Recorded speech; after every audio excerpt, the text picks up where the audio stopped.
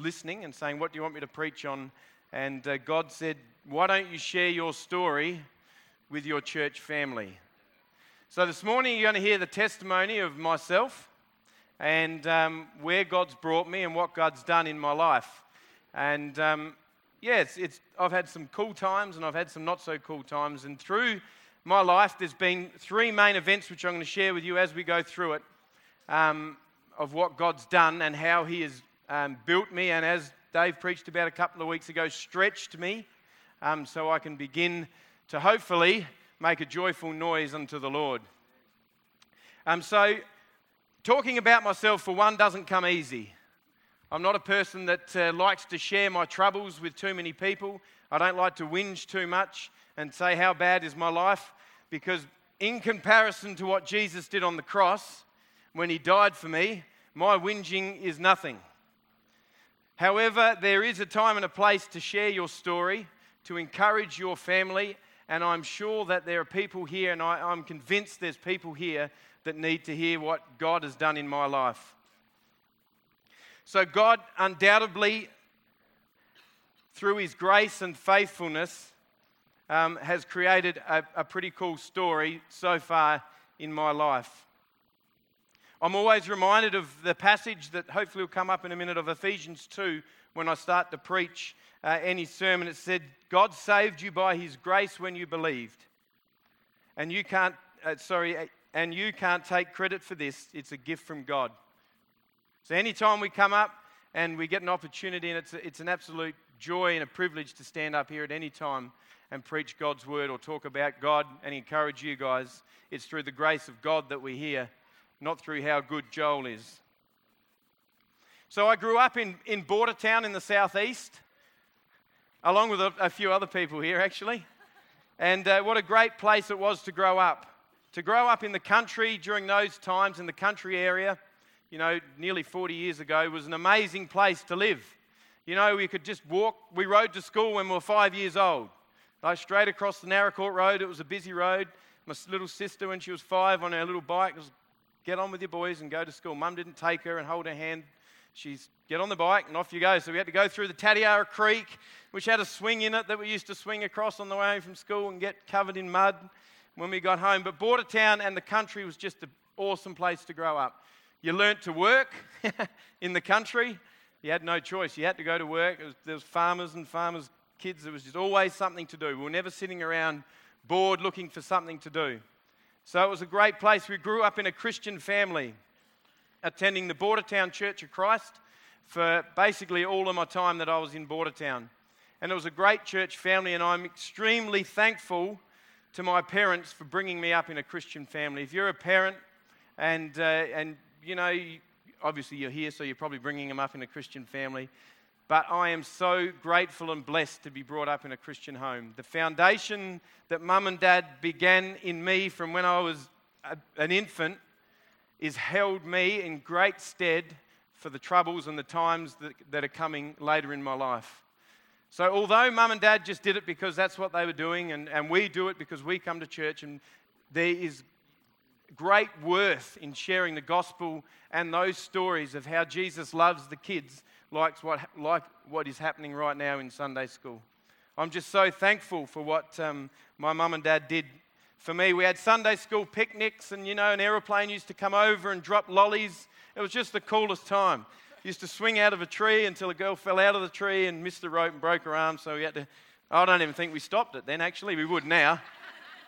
We just kept it going, dragged her off to hospital. So many fun times. Our family was heavily involved in sport, so I grew up playing sport. It was church, school and sport. So we played football, we played tennis, basketball, 3 nights a week, although if you watched me the other day here, you would have thought he's never played basketball before. Motocross riding, we did lots of things. And then the final thing I sort of went on to as a man or a young teenager is what you would normally do is I took up horse riding. So as a 13-year-old, I pulled on the jodhpurs. I had a photo and I couldn't find it. Praise the Lord, I couldn't find it. Of me learning to ride horses with a motorbike helmet on. Because that's all we had. But when we took up a sport or we did something, Dad said, I don't care what you do, but do it properly. So we learnt to do it properly, and I was able to ride in the Adelaide Show numerous times and ride all around Australia on these little horses, and it was a pretty cool thing. Broke my collarbone on a horse, never did that on a motorbike. So horses are a good thing, other than the work and money that's involved in keeping them, which I didn't worry about then, but when Mayor asks for one now, I say no. Stick to the motorbike, Mayor. Only feed that every now and then. So it was a great time. You know, school was wonderful. The primary school and the high school was a great place to live. The primary school was the biggest primary school in the state at that time. 800 kids would go to Bordertown Primary School, way down, you know, in the southeast. Who would think there'd be that many children at a school? The high school was one of the best high schools around, with outdoor ed courses and phys ed courses. So we were extremely blessed to grow up in a rich farming community where tough times didn't happen that often down there, and still don't really happen that often. As I grew up, I became a teenager, obviously, and as a teenager, I attended youth group. So that was one of the great things I got to do when I was 13, 14, was attend youth group and hang out with my mates at church and at youth. Again, school was great. Footy continued to be pretty good for me. And I remember we used to go to Halls Gap. Who's been to Halls Gap in the Grampians? Just an amazing place, isn't it? One of God's awesome creations that He's given us to enjoy. So I was 14 years old, and I was on a Halls Gap camp, and a guy was speaking. I can't even remember who the guy was that was speaking, so that's probably a good thing. But I remember that my heart was challenged like never before when I was 14 years old in the Grampians, and that's the time I gave my life to Jesus, come out of the shadow of my parents, and realised that I need to make this decision to follow Jesus. He prompted my heart, and I accepted. And what a great moment that was in my life, to be able to stand upon some of those mountains, look over what Jesus or God had created for us, and know that my Saviour died on a cross for my sins. It was one of the greatest moments of my life, and I'll never forget it. I came back playing senior Colts football, and things were different for me. The swearing in the change rooms sort of offended me a little bit all of a sudden. Whereas before, didn't worry me too much. It's just what they did. So little things like that, I knew my life had changed. So it wasn't like I came back the same person. Jesus had done a work in my heart. And it was an amazing time. A couple of years after that, I was late 16s. So if you put your hand up if you're 16, a couple of the lads up the back are 16. Some awesome young lads that we get to minister to. But I got the opportunity to play A-grade football for Bordertown when I was 16, nearly 17, and then into senior football. So I missed my last 2 years of junior football because I was playing A-grade football. With that, who's played football here? Okay, so when you're a 16-year-old and you finish a game of football and you go into the change rooms, when I played football, my mind was just blown to bits. All right, I was a Christian.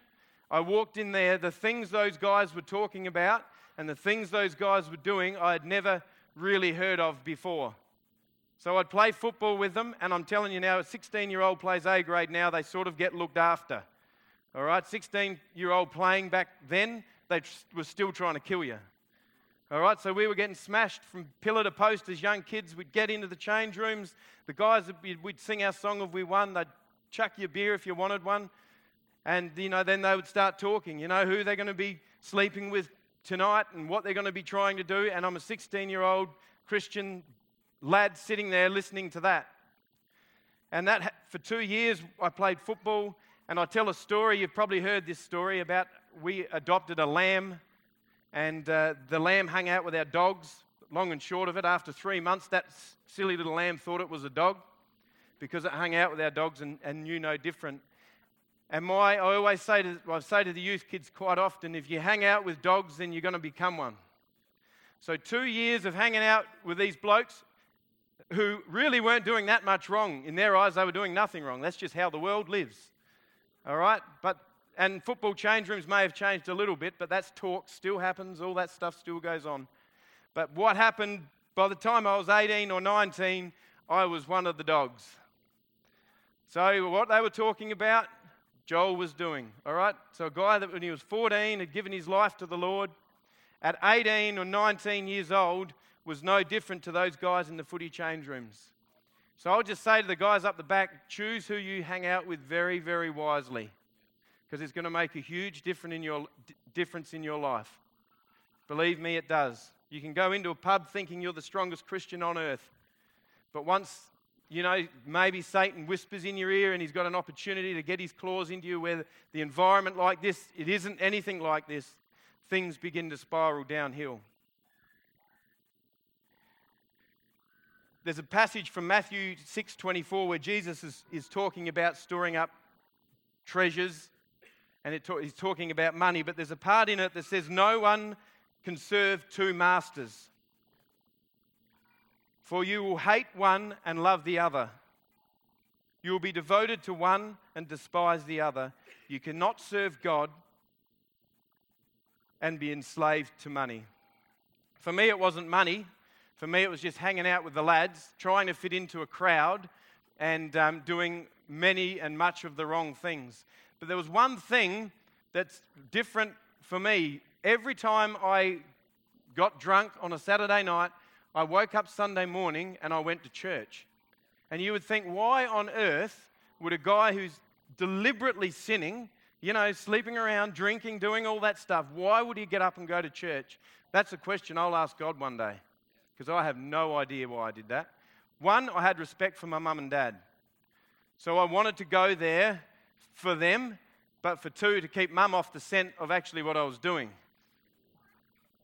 But God's hand was still upon my life, I believe, even during those times. He called me at 14 years old, and He hadn't let go of me, even though I was living a life that wasn't necessarily bringing glory to Him. I still had a chance to hear the gospel preached on a Sunday morning, sucking back on bottles of water. I still had time, and I was sitting there as people worshipped. I was watching. God hadn't finished with me, but it was time for me to wake up. So the time for me to wake up was August 2000. And I was driving to Adelaide I've told this story as well, in the man's greatest car, a Holden Barina. So I was heading up to Adelaide, probably to get on the grog with some mates up there. I don't really know, I can't remember why I was going to Adelaide, but I was. And I was coming up the hill, the big hill just out of Murray Bridge on the freeway. And I must have been texting on my phone. I was doing something that I shouldn't have been. I wasn't watching the road. And if you come up that hill, the trucks are going pretty slow. They'll just merge out in front of you, and you've got to go round them because that's just what they do. So at 110 k's an hour, the old Barina was wound right up, because 110 was pretty much flat stick for that thing. And up a hill, it was even worse, but she was revving. So I was flying up the hill at 100, texting on my phone. I look up, and from where I am to Dave Shepherd, there's a semi-trailer. All I can remember was, bang. That's all I got time to do, was put my foot on the brake. And Bailey's got a couple of photos of the little Barina. So that's what a little Barina will look like after it's hit a truck. That's where the tray stopped. So what had happened, I hit the back of the truck. The tray of the truck peeled my bonnet off like a tin can, and the tray of the truck stopped at my front window, so literally there. I was sitting in the car thinking, what has just happened? And I was over on the side of the road. The truckie came down and he pulled my window open, which you can see on the driver's window, and he said, "Are you all right, mate?" And I was sitting there and I said, I'm fine. There's not a thing wrong with me. The only thing that was wrong with me was I'd punched my hand through the front window when my golf sticks were on the back seat. When I hit the truck, the golf stick spun around. My one wood flew out of the golf bag, hit me in the elbow and punched my hand through the front window, so all I had was a couple of cuts on there. I went to the hospital and they all said, "Look, you're going to be very, very, very sore." tomorrow because of what's happened, I was fine. Not one dent, not one mark on me, not a bruise. Dad come to pick me up that night. Dad threw me the keys to his car and said, "Get in, son, you're driving." He said, "There's no way you're going to go through that and be afraid of driving a car." So Dad chucked me straight back in the car. I drove home to Bordertown, so 2.5 hours or 2 hours in the car again, and I just praised God. Oh, well, yeah, I should be dead. Most people that have car accidents say they should be dead, and it's very true. But my life, what I realized from that point, God shook me, and He said, "Wake up, Joel. It's time to follow me." And I woke up basically just like that. What I had done and when I was 14 years old was just like it had been refreshed. The Spirit had come upon me, and it was one of the greatest moments of my life, especially when they said, your car's been written off. Do you want a new Barina? Or do you want some money to buy a Commodore? And I said, "Give me the Commodore." Praise God for Barinas. John 12:25 and 26, it says, "Anyone who loves their life will lose it. Anyone who hates their life in this world will keep it for eternal life. Whoever serves must follow me. And where I am, my servant will also be. My Father will honor the one who serves me." It was time for me to serve the Lord. So at 20 years old, went back to Bordertown, basically told the football club that I'm a Christian and that I don't want to talk and live like I used to, because how do you do that? How do you go back to 18 grown men who just go out to war, we called it, because it nearly was at times, and how do you come back there a changed person? I've thought about I might leave because I don't have to tell them I'm a Christian. But I had to come and say, "Look, I'm a Christian. I'm not doing that stuff anymore. I want to be part of this team. Look, I know I don't want you to change who you are if you don't want to change, the way you talk, that's fine. But I'm not doing that stuff anymore." And my life from that point on was changed forever. I became a school chaplain at the Keith Area School. Some of the greatest times of my life was the 3 years that I was a school chaplain. Such great fun to hang out with kids and youth and to be able to share the hope that is in relationship with Jesus with those kids. I was so blessed and I grew so much when I did that. I became a youth leader at Bordertown Church of Christ. Eventually became the guy that ran the youth at Bordertown. We went on many youth camps. Charlton, heaps of people from here came on these youth camps. We took kids to the Grampians, to the exact place where I gave my life to the Lord, and I saw kids doing the same thing. It was just an amazing time in my life. I attended state youth games. What a great fun event that was. I even saw this really, really cute blonde-haired girl there once. She was in her last year, all right? She was in her last year of being a camper, and I was a leader. So I went up to her and I said, as most Wheezies do, "Have you got a boyfriend?" And she turned to me and said, "No, boys are trouble." And I said, "You're dead right." Anyway, things blossomed. And that's where I met my beautiful wife, Carmel, who isn't here this morning because at the end of my testimony, Carmel doesn't want to sit and hear just yet. So she's not here, but she's at home with the kids. So pray for her. She's a beautiful lady. I don't really deserve her. People say you're batting above your average. Well, I am batting above my average.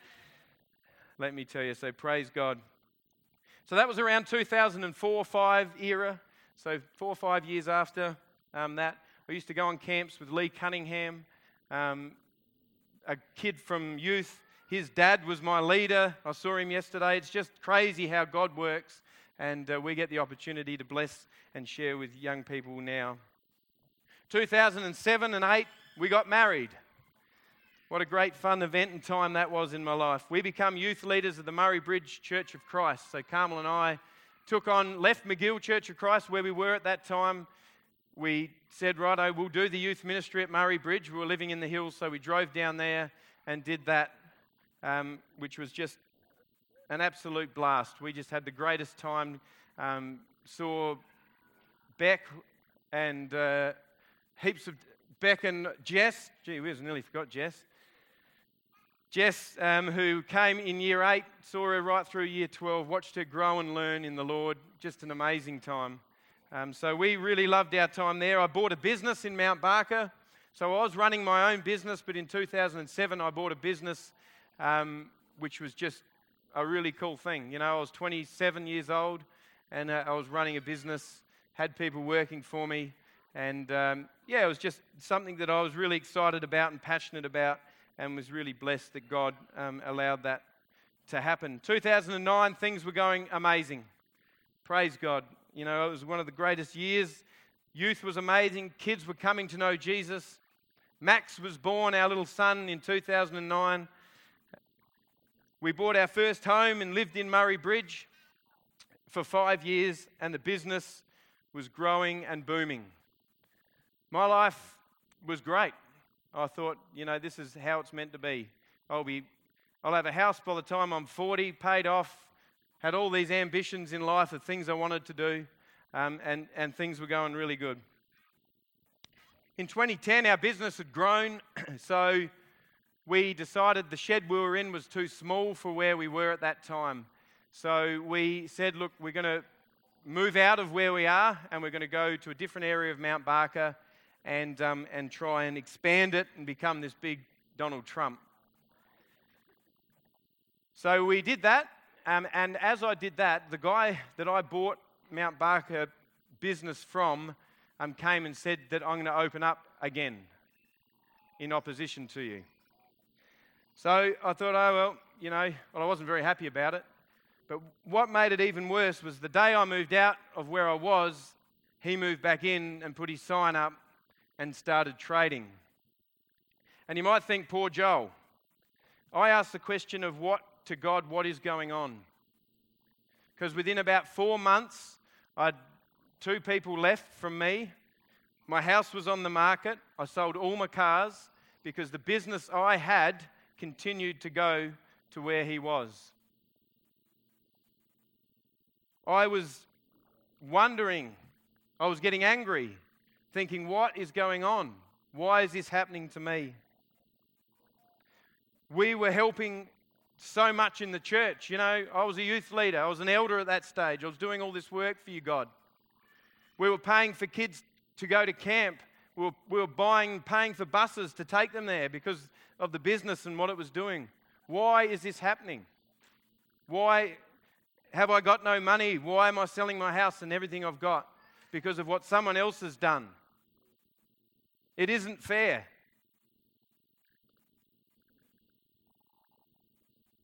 And I got to a point where I was at a youth meeting with our pastor in Murray Bridge, and I was emotional as the youth leader, and he said, what's going on? So I told him. And he prayed for me, and he was a great Maori guy, full of the Spirit, and just said, Joel, where is your heart at? He said, where is your heart at? He said, if we're doing the right things for the wrong reasons, things get hard.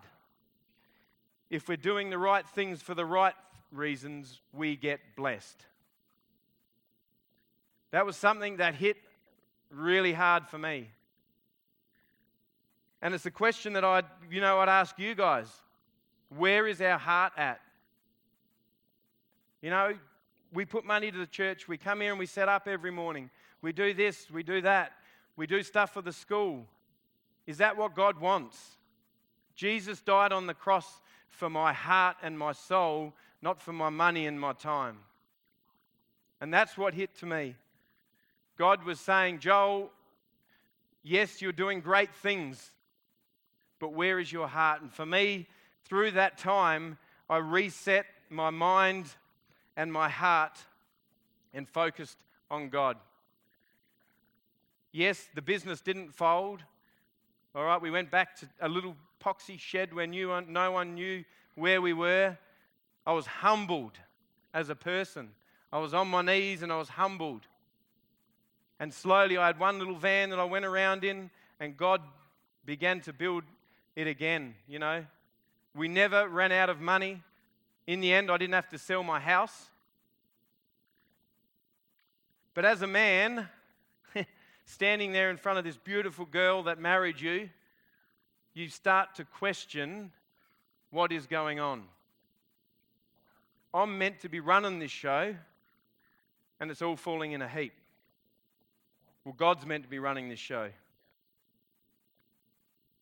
So we built it back up. I quickly realised I'm not going to be retired at 40 and own my own house, because that's in March, and that ain't happening.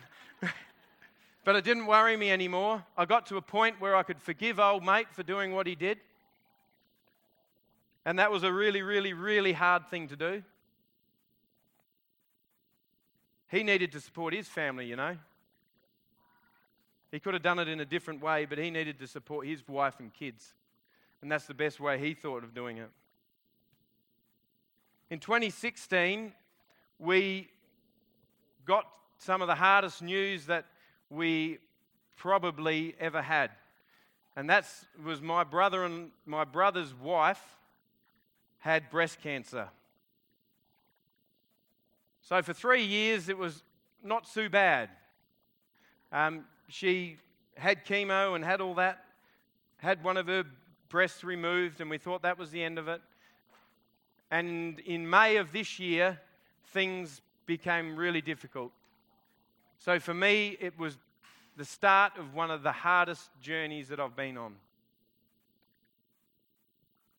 In May, my brother rang me and said that you should come to Wodonga because Asher's not very well.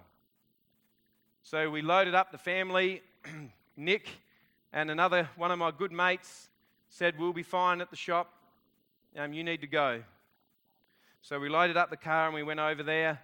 And it was just some of the greatest times that I will never forget. And I thank God for that. That we got to hang out with my brother and his kids. Asher was extremely ill. So she was in hospital the whole time we were there. So we got to go and speak to her and hang out with her. But she, over a 2-week period, progressively got very, very sick. To the point where Travis, he said, you better come in and say goodbye to Asher, because things are looking really bad. So we did that on a Tuesday night, and then on a Wednesday night, one of the most amazing things, and God revealing himself to my brother and my family, and people can say that God doesn't exist and God doesn't care about me. I didn't need proof from God that he existed and that he loves us and he's full of grace and mercy.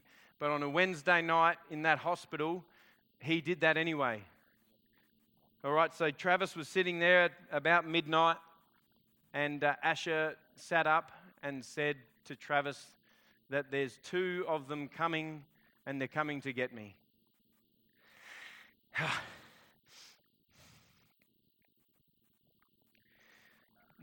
And Travis said to Asher, well, what are you going to do? And she said that I told him to go away. She said, I'm not ready to go yet. And God, he's rich in mercy. He said to her, then you can stay. And you can stay until Mother's Day. So that was the Sunday. We took Travis's kids in to see their mum and to see her extremely sick. Monday morning, 5 o'clock in the morning, Asher's dad rang me and said that Asher had passed away. Can you come and get Travis? So I drove to the hospital to pick up my brother, who just lost his wife. And I didn't know what to say. And he got in the car, and I just said to him, I'm sorry.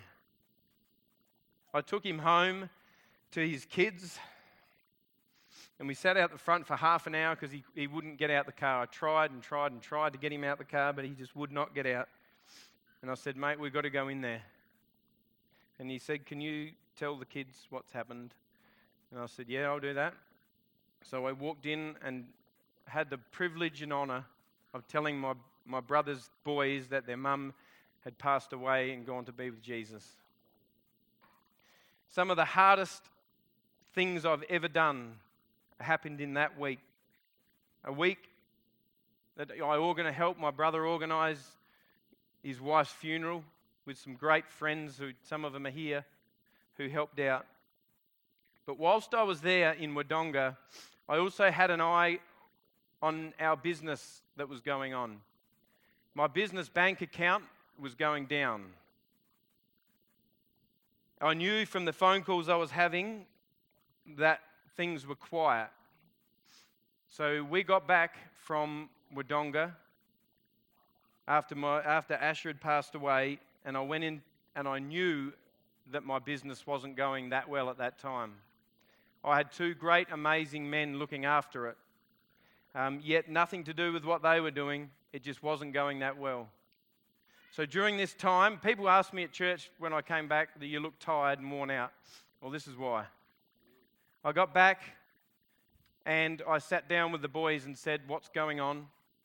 And then I had to get rid of one of my best mates who was working for me. A guy that had just sat there for 2 weeks while I was over with my brother and family. I had to say to him, mate, it's time to go. I can't keep everyone on. And he is just he's not a Christian, he's been here a few times. God's working in his heart. And he said, that's fine, mate. And he went and found another job. As he did that, there was a Saturday night. I was in the shower and Carmel came in and said, Nick's on the phone. And I was like, what does he want? And he said, Nick doesn't normally ring me on a Saturday night either. And Carmel said, get out the shower. So I got out the shower. So after just sacking one of my best mates, Nick said to me on the phone, I've just broken my leg playing football. And I thought, man, this is not good. God, what are you doing? You know, I need help. And I'm not a person to cry out for help. I'm not a person to come to you here and stand up the front and say, pray for me because I'm not doing so well. I just tough it out. Stupid man syndrome.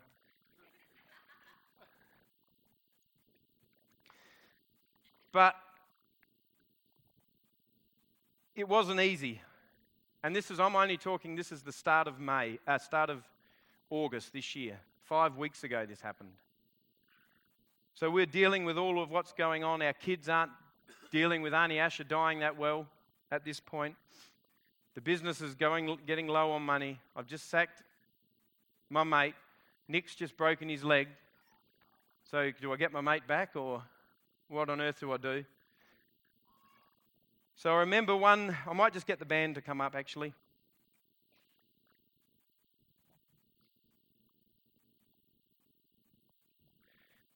I remember one morning in the workshop, because we own a mechanical repair shop, that's what we do.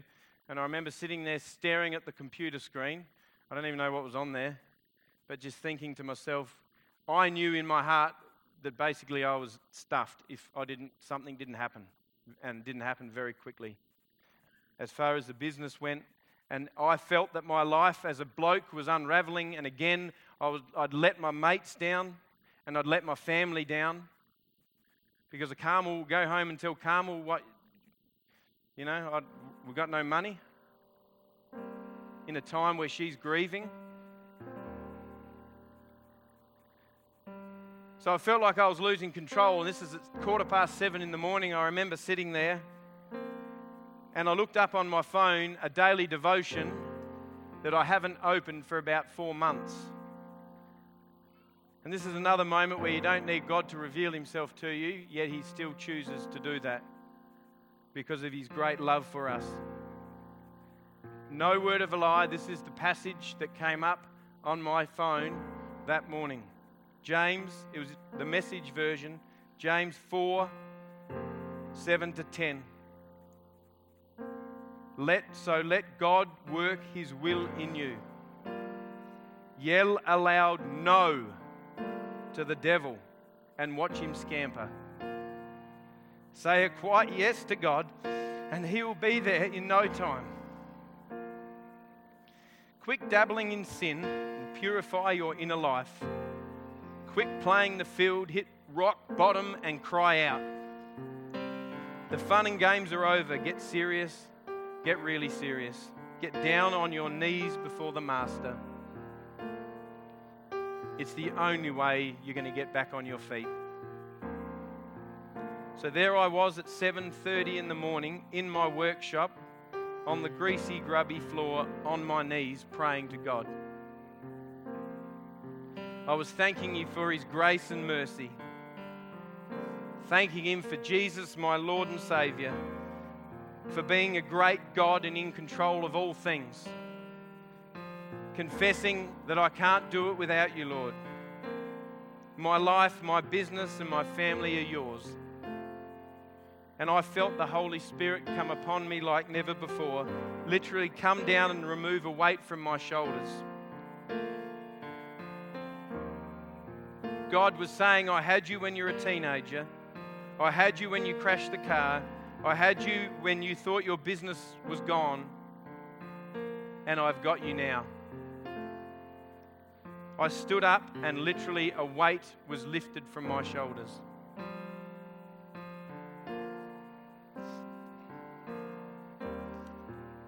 We just finished business in August with the busiest month we've had in 6 years. Nick is back at work and our family is taking giant steps to continue to grieve and remember Asher. I don't know for you guys, I honestly believe that there's some people or someone in here that's either having a wake up and follow me moment or a where is your heart at moment, or get on your knees because I'm in control moment. I'd encourage you this morning, if that is you, I'm going to come down the front somewhere and hopefully some other people come down. Do something about it. Come down the front. I want to pray for you because especially if you're a bloke, we're as stubborn as. Why wait for it to, get to a point where you feel like you're absolutely stuffed? There's no more you can give. When Jesus says, come to me now. Come to me now and I will heal those hurts you've got. I will forgive you for those things that you've done wrong. Kneel before me and worship me. Do something. Don't just sit there and say that I'm going to go away, we'll do it next week when Dave... You've been listening to a sermon from Hills Baptist Church. To find out more or to hear other great content, find us at hillsbaptist.com or on your podcast app.